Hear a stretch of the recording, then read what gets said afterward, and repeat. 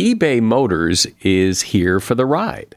With some elbow grease, fresh installs, and a whole lot of love, you transformed 100,000 miles and a body full of rust into a drive that's all your own. Brake kits, LED headlights, whatever you need, eBay Motors has it. And with eBay Guaranteed Fit, it's guaranteed to fit your ride the first time, every time, or your money back. Plus, at these prices, you're burning rubber, not cash. Keep your ride or die alive at ebaymotors.com. Eligible items only, exclusions apply. See ebaymotors.com. Today on Something You Should Know, why does your refrigerator have a light inside, but not your freezer? Then we all have regrets, often painful regrets, and regrets can teach us a lot. One of the biggest categories of regrets are these boldness regrets, where people say, if only I'd taken the chance, if only I'd asked that person out, if only I'd spoken up. And when they don't take that chance, they often regret it much more so than taking a chance and failing. Also, when it comes to chicken, you probably like the white meat best. Most people do. Why is that? And what makes some people creative and others not? Well, there have been studies. And after they analyzed all the data, they concluded that one factor clearly separated the two groups. The creative people thought they were creative, and the less creative people didn't think they were. All this today on Something You Should Know. If you ask any manager, I bet you they can tell you some hiring horror story, because hiring is hard. That's why if you're hiring, you need Indeed. Indeed is your matching and hiring platform with over 350 million global monthly visitors, according to Indeed data, and a matching engine that helps you find quality candidates fast. And fast is good, but quality also matters. And 93% of employers agree that Indeed delivers the highest quality matches compared to other job sites, according to a recent Indeed survey. So why leave hiring up to your every so often, once in a while, try to do the best you can approach to hiring when Indeed gives you a proven system that works and so many potential candidates, you're bound to find the right person. And listeners to this show will get a $75 sponsored job credit to get your job more visibility at Indeed.com/something. Just go to Indeed.com/something right now and support our show by saying you heard about Indeed on this podcast. Indeed.com/something. Terms and conditions apply. Need to hire? You need Indeed. Something you should know. Fascinating intel, the world's top experts, and practical advice you can use in your life. Today, Something You Should Know with Mike Carruthers. Hi, welcome to what I think is a really interesting episode of Something You Should Know, because I know what's in it, but you listen and you be the judge. We start today with your refrigerator and freezer. Chances are when you open the refrigerator, a light comes on so you can see what you're doing. But open the freezer and no light comes on. So why is there a light in the fridge and not the freezer? According to a website called todayifoundout.com, it saves the manufacturer money to not have to put a light in the freezer. And studies show that people don't open the freezer nearly as much as they open the fridge. And certainly, people don't browse in the freezer the way they browse in the fridge.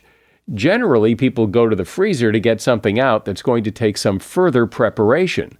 And the kitchen light is probably on anyway. However, the refrigerator often gets raided at night, where a light is really handy while you're looking around for something to eat. There are other theories. One is that it used to be impractical to have a light in the freezer in the old models that built up frost on the inside. The frost would have built up on the light too, making it pretty useless. Then when frost-free freezers came along, they simply carried on the tradition. Well, whatever the reason, in most cases, most people don't have a light in their freezer. And that is something you should know. I'm sure you've heard people say that they have no regrets in their life. Is that possible? Is that even a realistic goal, to live a regret-free life? Regret is an emotion everyone feels, even those people who claim to have no regrets.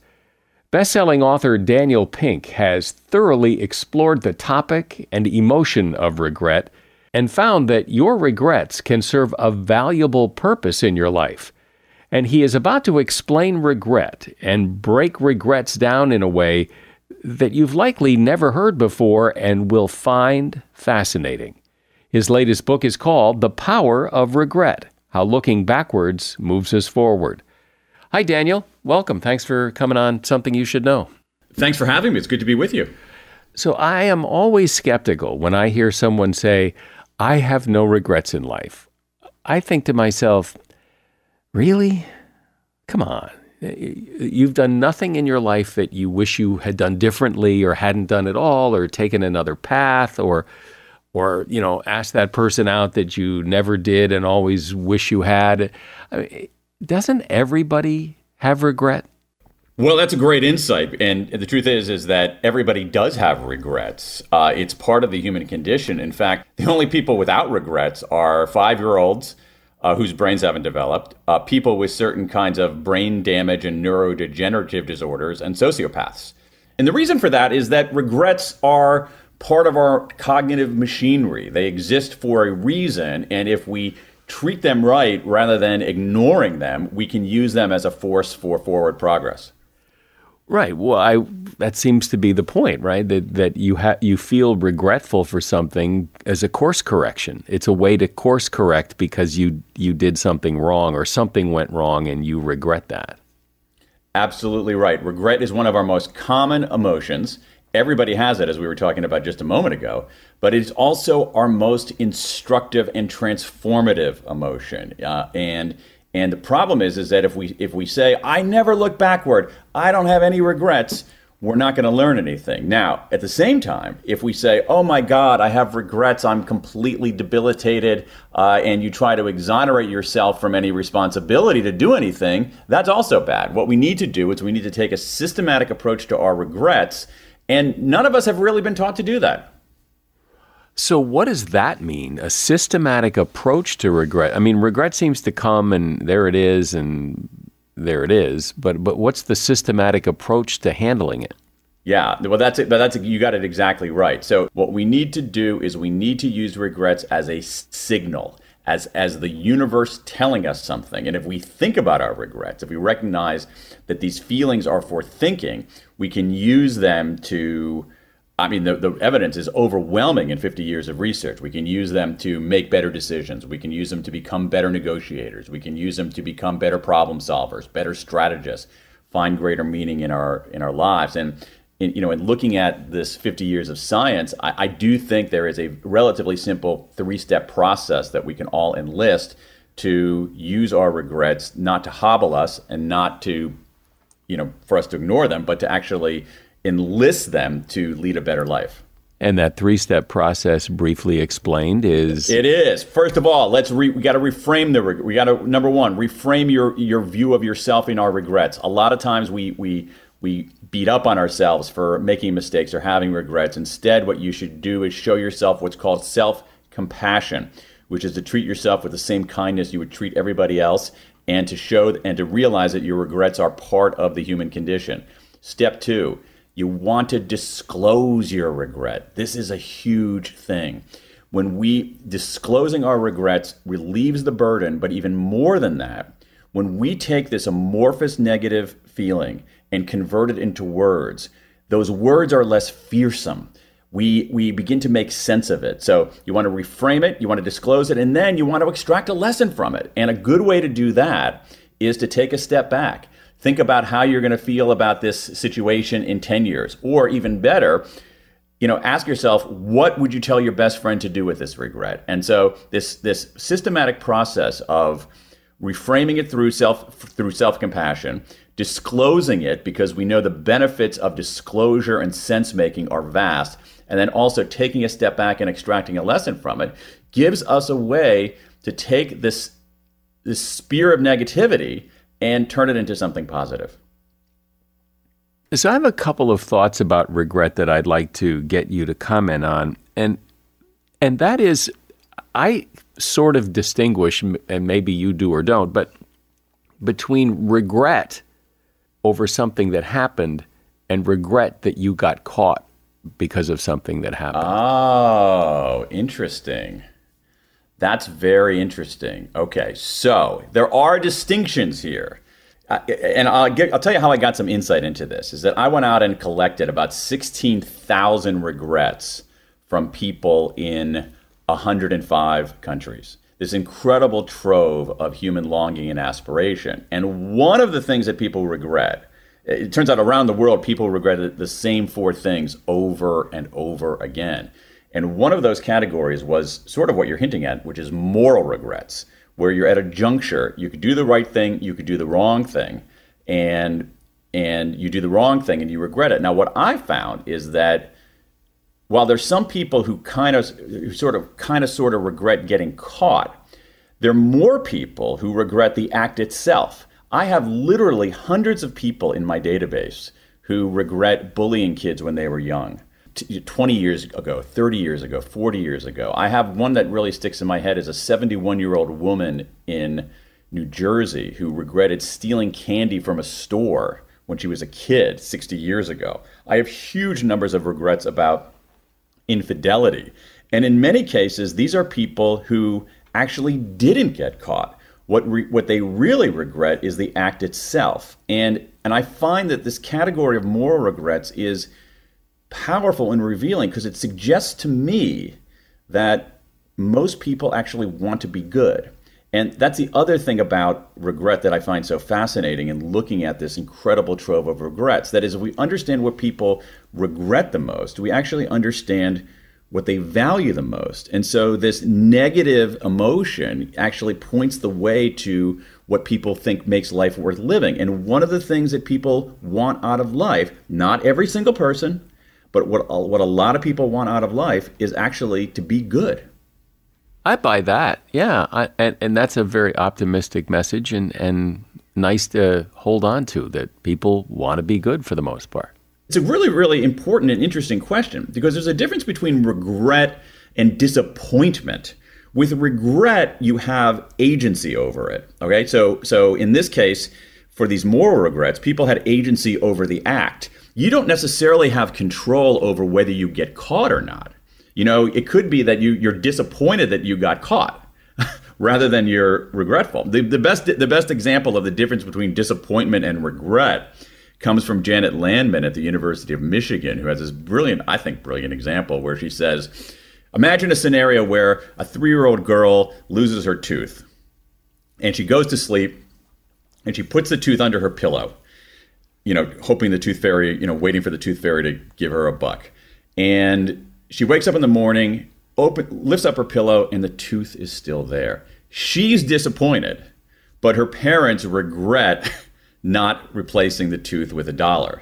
And so regret depends on our control over things. I mean, just like I'm a basketball fan, I live in Washington, D.C. I'm disappointed that the Washington Wizards haven't won an NBA championship for 40 years, but I can't regret it because I don't have any control over it. Is part of the definition of regret that it's over, it's done, something's wrong, something happened, it's over, and you can't undo it, and that's why it feels so bad, because you can't fix it? Some of our regrets we can undo. So, for instance, there's a guy who I write about who got a no regrets tattoo, and then he regretted it, and he had his tattoo removed, okay? So you can undo your regrets. Another thing that you can do for regrets that are harder to undo is that you can find the silver lining in them. That's a much more common adaptation that people have. So once again, in this collection of 16,000 regrets, I have hundreds. I think they're all from women that go basically like this. Oh, I regret marrying that idiot, but at least I have these 2 great kids. So you find a silver lining in it. It doesn't that finding the silver lining in a regret makes it hurt a little bit less. It doesn't really help you draw a lesson from it necessarily. So far, we've been discussing these moral regrets, but I know there's a lot of other kinds of regrets. So let's talk about them. For example, what are the other big regrets that people have? Over and over again in the world, we see these same 4 regrets. One of them is what I call boldness regrets. So I'll give you an example of it. So among Americans who went to college, huge numbers of people regret, I was surprised, not studying abroad. At the same time, I have hundreds of people around the world who have a regret like this. X years ago, there was a man or woman who I really liked. I wanted to ask him, her out on a date, but I was too chicken to, and I never got around to it, and I've regretted it ever since. Okay, that's a romance regret. We got an education regret, a romance regret, and then again around the world, people say, I wish I had started a business rather than stayed in this lackluster job. Career regret. But all of those regrets, to me, are the same core regret. It's a regret that says, if only I'd taken the chance. And a lot of these regrets come at a juncture of decision-making in our lives. In this particular case, you can play it safe or you can take the risk. And over and over again, people regret playing it safe. Some people regret taking a risk, but not nearly as many people as you would expect, even if it doesn't work out. What people regret is not taking the chance. And to me, what that reveals is that you and I and the folks listening to your podcast, we want, like, a good life involves doing something and learning and growing and trying and leading a psychologically rich life. And so one of the biggest categories of regrets are these boldness regrets, where people say, if only I'd taken the chance, if only I'd asked that person out, if only I'd spoken up, if only I'd taken that trip, if only I'd started that business. I'm speaking with best-selling author Daniel Pink, and his latest book is called The Power of Regret: How Looking Backwards Moves Us Forward. Hey, a shout out to Claritin for supporting this episode and providing us with samples. You see, I'm what you call a seasonal allergy sufferer. Stuffy nose, watery eyes. If you have seasonal allergies, you know what I'm talking about. I don't sleep as well because I'm all stuffed up. Food doesn't taste as good. Luckily, though, for those of us who live with the symptoms of allergies, we can live Claritin Clear with Claritin D. Now, I know people with allergies who just, they just live with it. And, well, that's a strategy. But why? If there's relief, why not try it? Claritin D is designed for serious allergy sufferers. Claritin D has 2 powerful ingredients in just one pill that relieve your allergy symptoms and decongest your nose so you can breathe better. Everyone in my house who has allergies takes Claritin D. Ready to live as if you don't have allergies? It's time to live Claritin Clear. Fast and powerful relief is just a quick trip away. Find Claritin D at the pharmacy counter. Ask for Claritin D at your local pharmacy counter. You don't even need a prescription. Go to Claritin.com right now for a discount so you can live Claritin Clear. Use as directed. When you need mealtime inspiration, it's worth shopping Kroger, where you'll find over 30,000 mouth-watering choices that excite your inner foodie. And no matter what tasty choice you make, you'll enjoy our everyday low prices, plus extra ways to save, like digital coupons worth over $600 each week. You can also save up to $1 off per gallon at the pump with fuel points. More savings and more inspiring flavors make shopping Kroger worth it every time. Kroger, fresh for everyone. Fuel restrictions apply. So, Daniel, the type of regrets that you're talking about, those road not taken regrets, don't you think they get wrapped up into a fantasy of what might have happened, which is probably way off anyway? Possibly, but I think the bigger issue is that people don't know.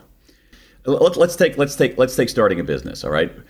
I have people who regret starting a business and having it fail, but very few. In fact, I have people who say, I started a business, it failed, but I don't regret doing it because I wanted to take the chance and I know how that particular thing turned out. And so I do think that, of course, that we don't, there are a gazillion counterfactuals to any decision that we make.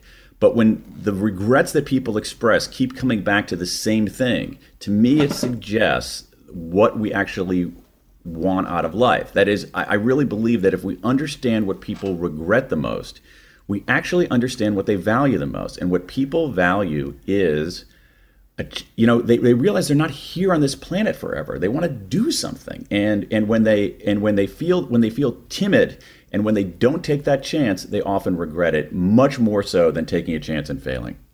I would imagine that because it seems like that regret has often shame attached to it, that things didn't work out, that people keep their regrets to themselves.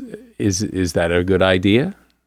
There's ample research showing that disclosing our regrets helps us make sense of them. What's more is that when we're skittish about disclosing our regrets or negative things about ourselves, we're skittish in part because we think that people will like us less, when in fact, the preponderance of evidence says people like us more for doing that. So you want to reframe it and you want to disclose it. But the most important thing is not to stay mired in it, but to draw a lesson from it. So the lesson from, say, not asking somebody out on a date is, next time I have a chance to speak up, I have a chance to take a risk, whether it's at a meeting at work, whether it is maybe starting a side hustle along with my regular job, or whether I'm back on the dating market and I see someone I'm interested in, then actually using that lesson to apply next time.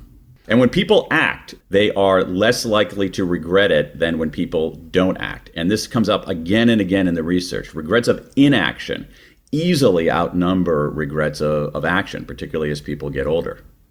I wonder why it is, if regret is so universal, that people try to take some pride in the fact that they have none. Because it hurts. They want to avoid it. Here's the thing. Regret hurts and it's instructive, but you can't have one without the other. And so what happens is when people try to avoid regret because it hurts, regret stinks. All right. Regret is not fun. It's an awful feeling. It makes our stomach churn. But the reason it makes our stomach churn is because it instructs and clarifies us about how to make subsequent decisions. But you're not going to get that instruction unless you get a little bit of that pain. The question is, how do you deal with that pain? And so by denying the pain, by sort of brushing it away, you lose all of the instruction. I imagine that a big source of regret for a lot of people is family members and friends. Which are regrets about having a relationship that should have been intact, that was intact or should have been intact, that ends up drifting apart. And people want to reach out, but they feel awkward about reaching out. They think it's not going to be well received. And so they drift further apart. So, one of the huge regrets that people have are these connection regrets with family and friends and colleagues that say, if only I'd reached out. And to me, one of the big lessons from this research on regret is that if you're at a juncture in your life and you're wondering, should I reach out or should I not reach out? You've answered the question. To me, personally, the big takeaway from this huge amount of research is that one should always reach out. What's a foundation regret? Foundation regret is a regret about not building a stable platform for your life. So if only I hadn't smoked, if only I'd saved more money, if only I'd worked harder in school, if only I'd taken care of my health. And again, these 4 core regrets tell us what makes a good life. And one of the things that makes a good life is some amount of stability. It's hard to have a good life without some amount of stability. Stability gives us a chance to explore. Stability gives us a chance to be a good person. Stability gives us a chance to connect with others. There is kind of this, if I knew then what I know now, I would have done things differently. But based on the research, based on your research, young people can take a lesson from this is these are the things you're likely going to regret later in life. So you might want to try to do something about them now. And just to reiterate, those things are what? Did I build a stable platform for my life? Did I take a smart risk? Did I do the right thing? Did I connect with people who I care about and who care about me? Those are the kinds of regrets that we should anticipate. But what color sweater we're going to wear, what we're going to have for dinner, what kind of car we're going to buy, ultimately doesn't matter. And so I think that what's interesting about regret, this negative emotion, is how clarifying it is. It instructs us for what makes a good life. Well, there really is comfort in hearing how it is so universal and that people are basically riddled with regret. Yeah. You don't want to be riddled. You want to be poked a little bit. You don't want it to be a heavy blanket. But here's the thing. I mean, truly, there's a famous study from 40 years ago where a social scientist named Susan Shimonoff looked at recorded conversations with lots and lots of people. So she recorded all these conversations that people were having organically in their world. So college students and married couples. And then she got transcripts of all these conversations, and then she started counting the emotions that people expressed in these everyday, ordinary conversations. The most common negative emotion that people expressed was regret. It was the second most common emotion of any kind. The only emotion mentioned more often than regret was love. And so why do we experience love? Because it helps us survive and get through the day. Why do we experience regret? Because it instructs and it clarifies. And if we get past this stupid idea that I should have no regrets, we can actually use this transformative emotion to find the path to a life well lived. So as somebody who has really examined regret and found that there is a usefulness to it, when you talk to somebody who says, oh, I have no regrets, what do you say to them? Well, it's a great question. So in this data, I'll give you two examples of this. So in this database where I collected all these regrets, I had people who would fill out this thing called the World Regret Survey and then say, I don't have any regrets, and then proceed to tell me some regret that they had. What's more, I did a piece of quantitative research here where we surveyed 4,489 Americans in this big public opinion poll, where I asked people the question without using the R word, and this is the key. We asked 4,489 Americans, a representative sample of the U.S. population, how often do you look back on your life and wish you had done something differently? Okay, so we don't say the regret word. 1% said never. 12% said rarely. 83% said they do it occasionally. So sometimes, this word regret for some people is so charged that they have this instinctive view that, I don't have any regrets. But when you actually peel it back and ask them so to answer your question more directly, it's like, oh, really? You don't have any regrets? So do you ever look back on anything and wish you hadn't done it? Oh, yeah, I wish I hadn't majored in blah, blah, blah in college. Oh, I wish I hadn't dated that person. Oh, well, that's a regret. Well, no, it's not. Well, yeah, it is. Yeah, by definition. Yes. Well, isn't it? I wonder why people feel that need to put on that fake badge of honor that they have no regrets when, what's the point of that? What are they trying to say? I don't know. I think part of it is that they're trying to put forward a life performance that seems to be flawless to other people, even though none of our lives are flawless. I think part of it is that they have been indoctrinated to think that we should have only positive thoughts and positive emotions. And the truth of the matter is that we should have lots of positive thoughts and lots of positive emotions, but our portfolio of emotions has to be at least somewhat diversified. So if you have only positive emotions, you're not going to do very well. You have to have some negative emotions because not that many of them and not an overwhelming number of them, but negative emotions are instructive. Imagine somebody who couldn't experience fear. All right, that person's not going to escape a burning building. And so negative emotions serve a function. And so we've been seduced into thinking the only emotions that we should have are positive emotions. And while it's true that we should have a lot of positive emotions, that is not a diversified emotional portfolio. We would never have all of our stocks in our financial portfolio in one industry or in one sector. We would want a little bit of diversification, and that's what we want with our emotions. And the blue chip emotional stock for negative emotions is regret. And I think, as you said, there's such an emphasis on positive emotions. I've never heard anybody talk about regret this way. Most of the talk about regret is to how to avoid it. But clearly, you have a different and I think more interesting take on the topic. My guest has been Daniel Pink, and the book is called The Power of Regret, How Looking Backward Moves Us Forward. You'll find a link to that book in the show notes. Thanks, Daniel. I really enjoyed this. Thanks a lot. Rock and roll. Thanks for having me. I enjoyed it. As a listener to Something You Should Know, I can only assume that you are someone who likes to learn about new and interesting things and bring more knowledge to work for you in your everyday life. That's kind of what Something You Should Know is all about. And so I want to invite you to listen to another podcast called TED Talks Daily. Now, you know about TED Talks, right? Many of the guests on Something You Should Know have done TED Talks. Well, you see, TED Talks Daily is a podcast that brings you a new TED Talk every weekday in less than 15 minutes. Join host Elise Hu. She goes beyond the headlines so you can hear about the big ideas shaping our future. Learn about things like sustainable fashion, embracing your entrepreneurial spirit, the future of robotics, and so much more. Like I said, if you like this podcast, Something You Should Know, I'm pretty sure you're going to like TED Talks Daily. And you get TED Talks Daily wherever you get your podcasts. It's interesting to think that every man-made product, object, invention, business, piece of art, everything started as an idea that popped into somebody's head somehow. How does that happen? What is the process that allows people to generate great ideas? We sometimes call that process creativity, but creativity tends to have a kind of a magical, who knows where it came from, who knows when it will strike again kind of quality.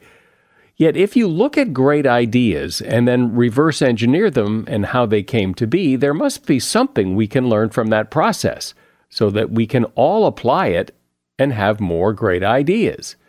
That's what Anthony Fredericks is here to discuss. Anthony is a nationally recognized educator and an award-winning and best-selling author of more than 150 books.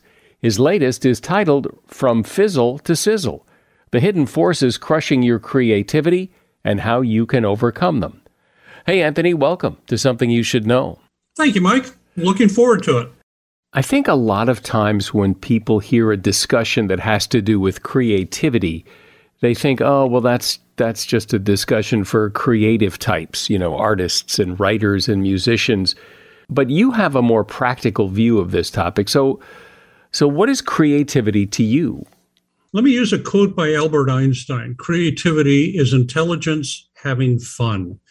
Throughout our school lives, we have been trained, if you will, to look for right answers. If you consider the fact that most students between kindergarten and 12th grade have been asked, have taken about 2,500 tests, quizzes, and exams, and they've been asked over 1.5 million questions.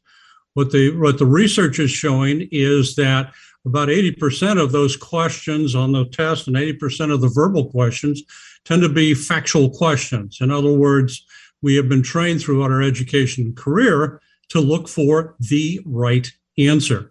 Creativity moves beyond that right answer. It plays with that knowledge. It experiments with that knowledge. It has fun with that knowledge, as Einstein was alluding to. Creativity is letting our minds roam with no barriers, no restrictions whatsoever. And I would want to do that. Why? I mean, I can understand if you're a creative type or you're a child, but in the grown-up world, why is this important? Because there are many times in our daily schedules when we need something new, mentally speaking, that is, when we need a different way of doing things, or times when we would benefit from a new idea. We all need creative approaches that not only increase our productivity, but also give us an opportunity to search for new answers, give us a new way of seeing the world. And what we've discovered is that creative acts done every day keeps us mentally agile and professionally competent, able to deal with some of the challenges that we may face in both our personal and professional lives. And so when you say creative acts, what does that mean? Give me some examples of daily creative activities. And I'm going to step back a little bit and say one of the big myths that we have in the area of creativity is that creativity is something that we only use about 3 or 4 times during the year, when our boss says we need a new marketing plan, or our supervisor says we need to develop a new product, and we think creativity is big events.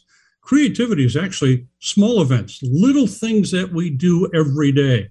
The myth that creativity is a big event sort of holds us in check, if you will. It prevents us from taking a look at creativity as small things. Here are some examples of some small things. Going to a Peruvian restaurant because you've never been to a Peruvian restaurant. Driving on a new route home. Instead of taking the freeway, taking a rural road to get home. Talking with your child about some ways of building structures with wooden blocks. It's the little things that we do every day that makes us creative.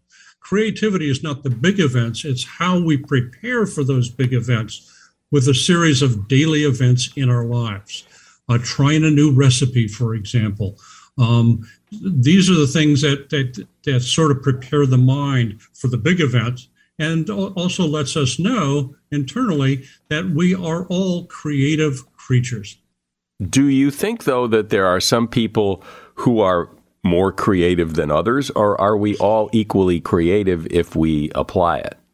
We are all equally creative. One of the things that tends to hold a lot of people back in terms of their creativity is that we tend to compare ourselves with so-called creative giants.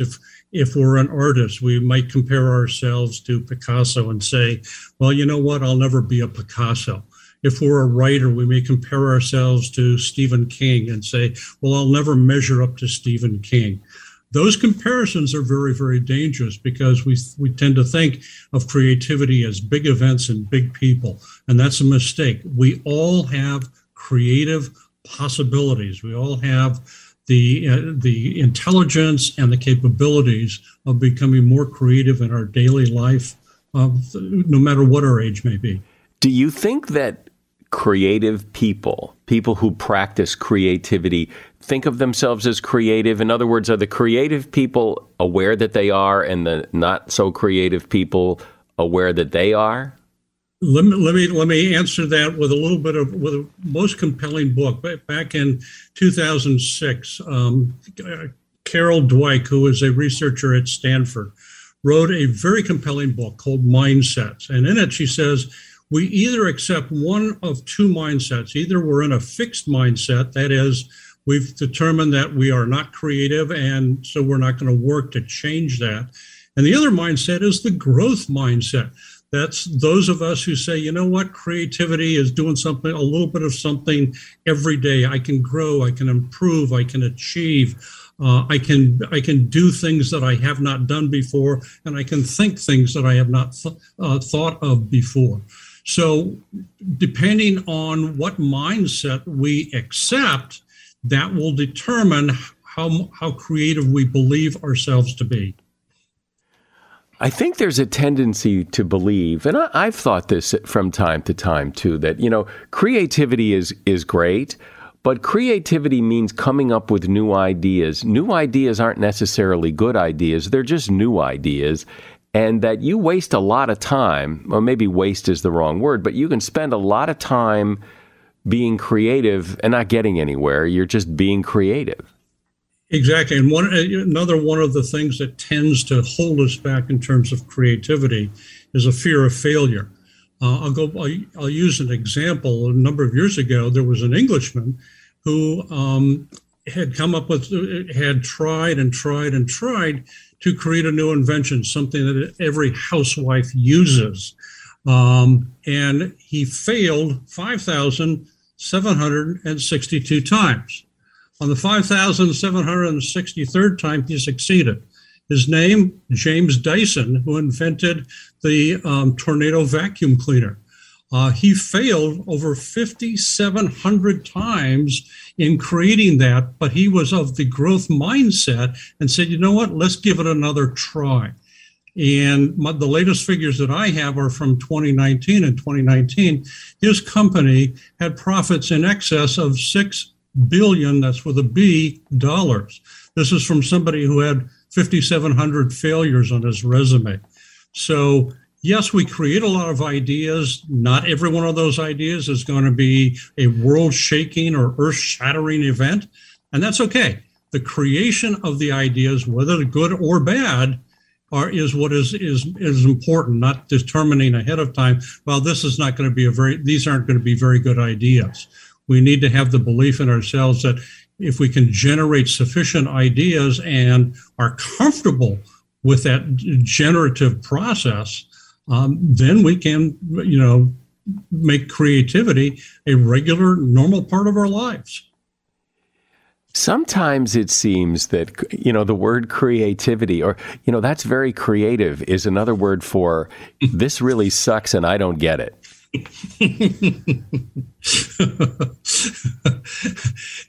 Yeah, we tend to, I guess, downplay it. And, a little sucking here and there is good for the soul.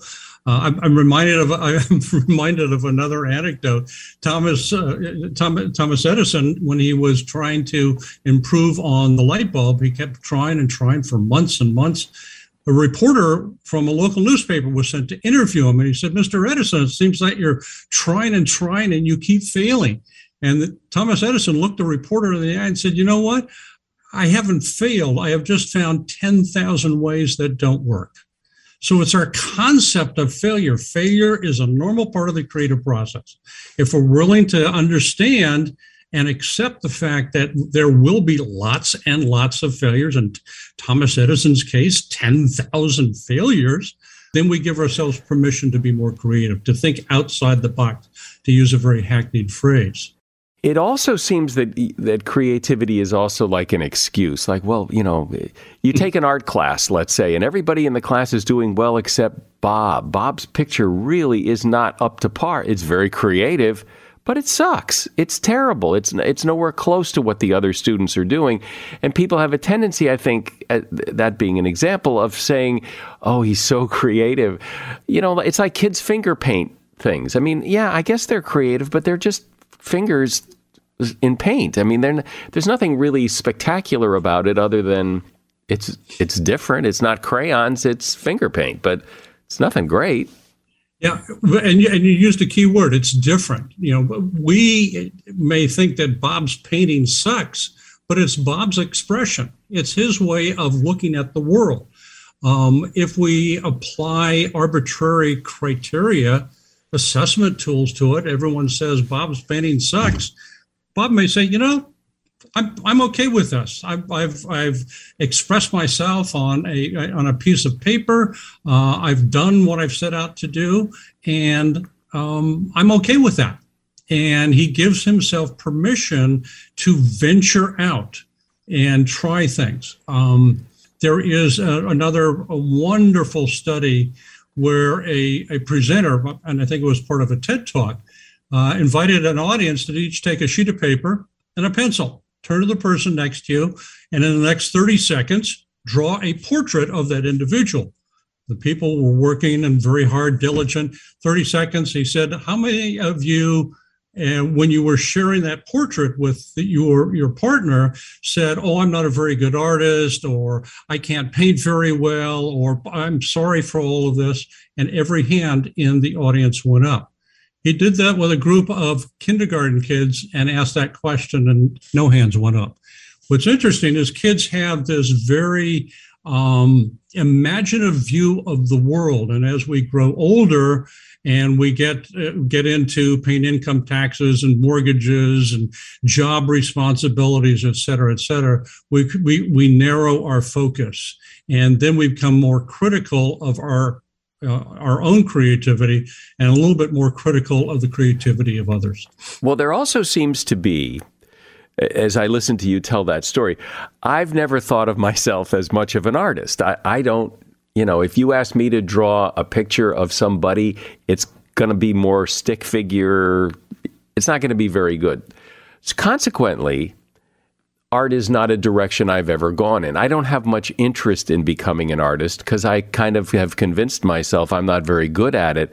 And that kind of feeds on itself. It's a cycle of if you're not interested, you don't do it. If you don't do it, you're not very good. If you're not very good, you're not interested. And there it goes. Art is simply a creative expression. Art is simply, a way of allowing the pictures in our mind to be expressed, say, for example, on a sheet of paper. And that's okay. Your art may be different from my art, from Picasso's art, but it's art nonetheless. Is it going to be great art? I don't know. I'm not in a position to evaluate it. But what I can say is let's give everyone an opportunity, or let's give ourselves an opportunity to be creatively expressive. And that may be through art, that may be through music, that may be through sports, that may be through writing, whatever. We need those opportunities, and we can give ourselves those opportunities as adults in our daily lives, as I mentioned before, by doing one little creative thing every day. New recipe, new way home, a new kind of food, a new coat in a color that you've never worn before. Little bit of expression each day turns us into creative individuals. Let's go back, because you said at the beginning, one example of being creative is to go to a Peruvian restaurant because you've never been to one. Well, how is that creative? What is that? That's just your idea of creativity, but how does eating Peruvian food make me more creative? Well, if all we do is eat steak and potatoes, we have no idea of what else is out there. If we aren't willing to do a little bit of imagining, then we sort of do ourselves a disservice. Let me take a side road off of that. Oftentimes, when I was a classroom teacher, parents would ask, "What are some things I can do to help my child become more creative?" And I said, one of the things that you don't want to do is you don't want to go to a toy store and buy a product that says educational on the package, because that's just a marketing technique to sell more toys.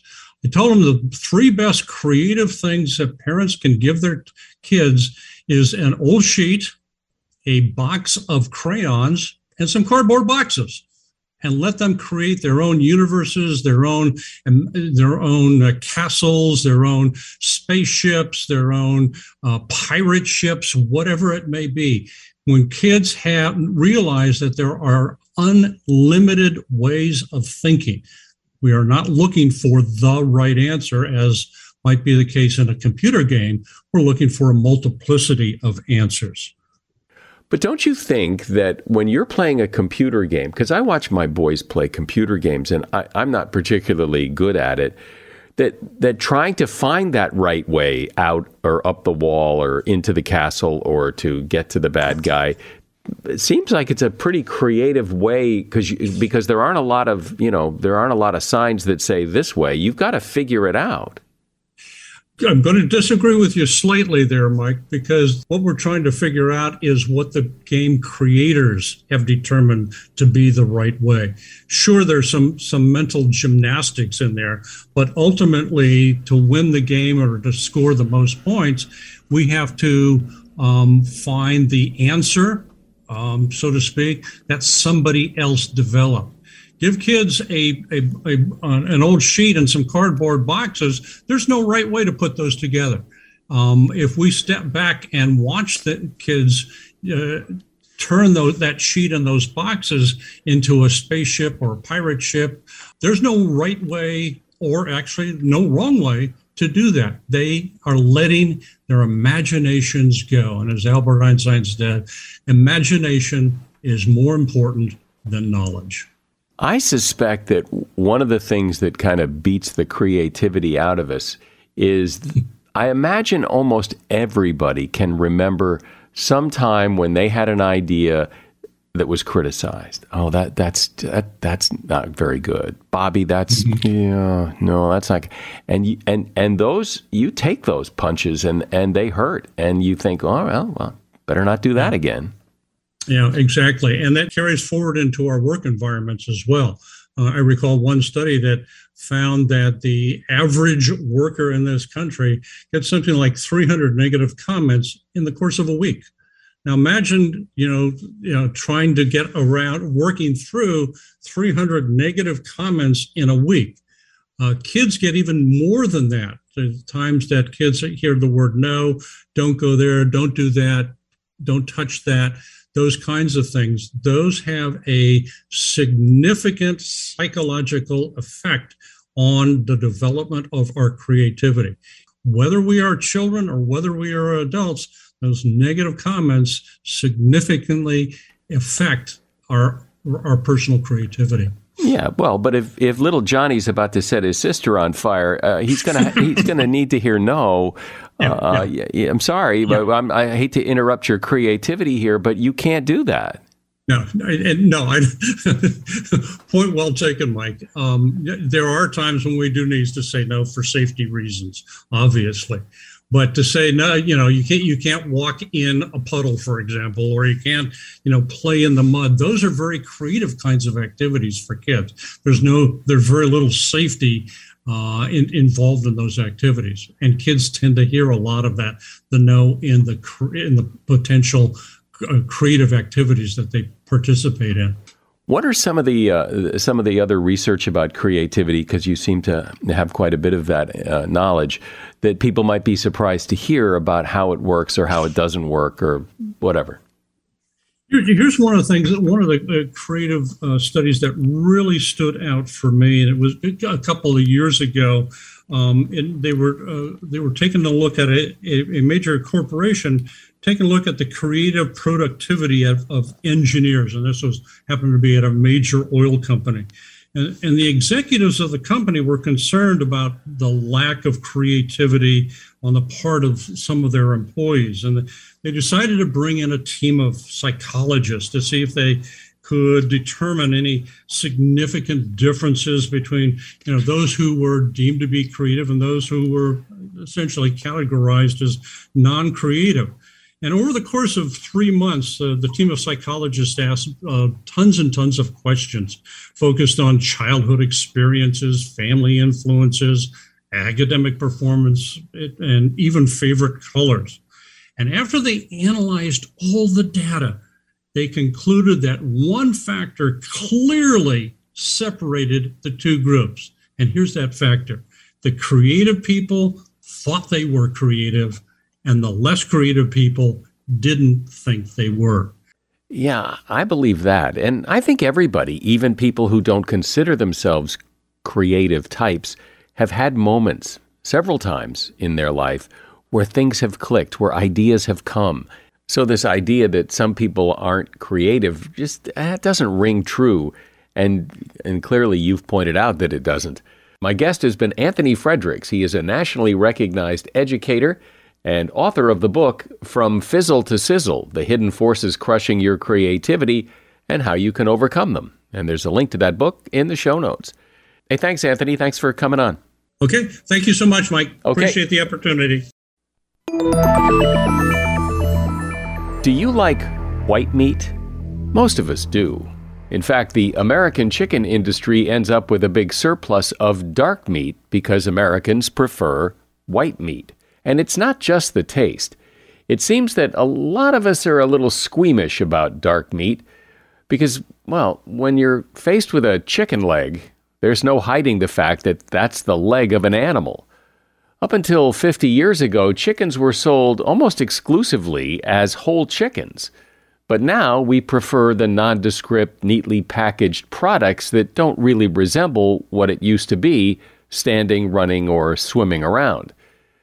It turns out that other countries aren't quite so squeamish as we are. Most Europeans actually prefer the taste of the gamier dark meat, which is nutrient-rich with higher levels of iron and zinc. And that is something you should know.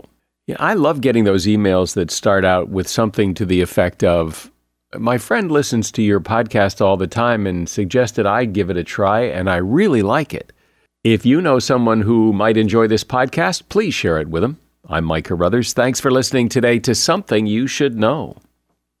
The Bigger Pockets portfolio of podcasts are worthy of your investment. We're having a real conversation as real estate investors. New episodes available every day. It's important to buy where it makes money and not necessarily where you want to travel to. Bigger Pockets, On the Market, Rookie Real Estate, or Money Podcast. The purpose of flipping is to create more cash so then you can reinvest into other types of properties. The Bigger Pockets Podcast on YouTube or wherever you listen.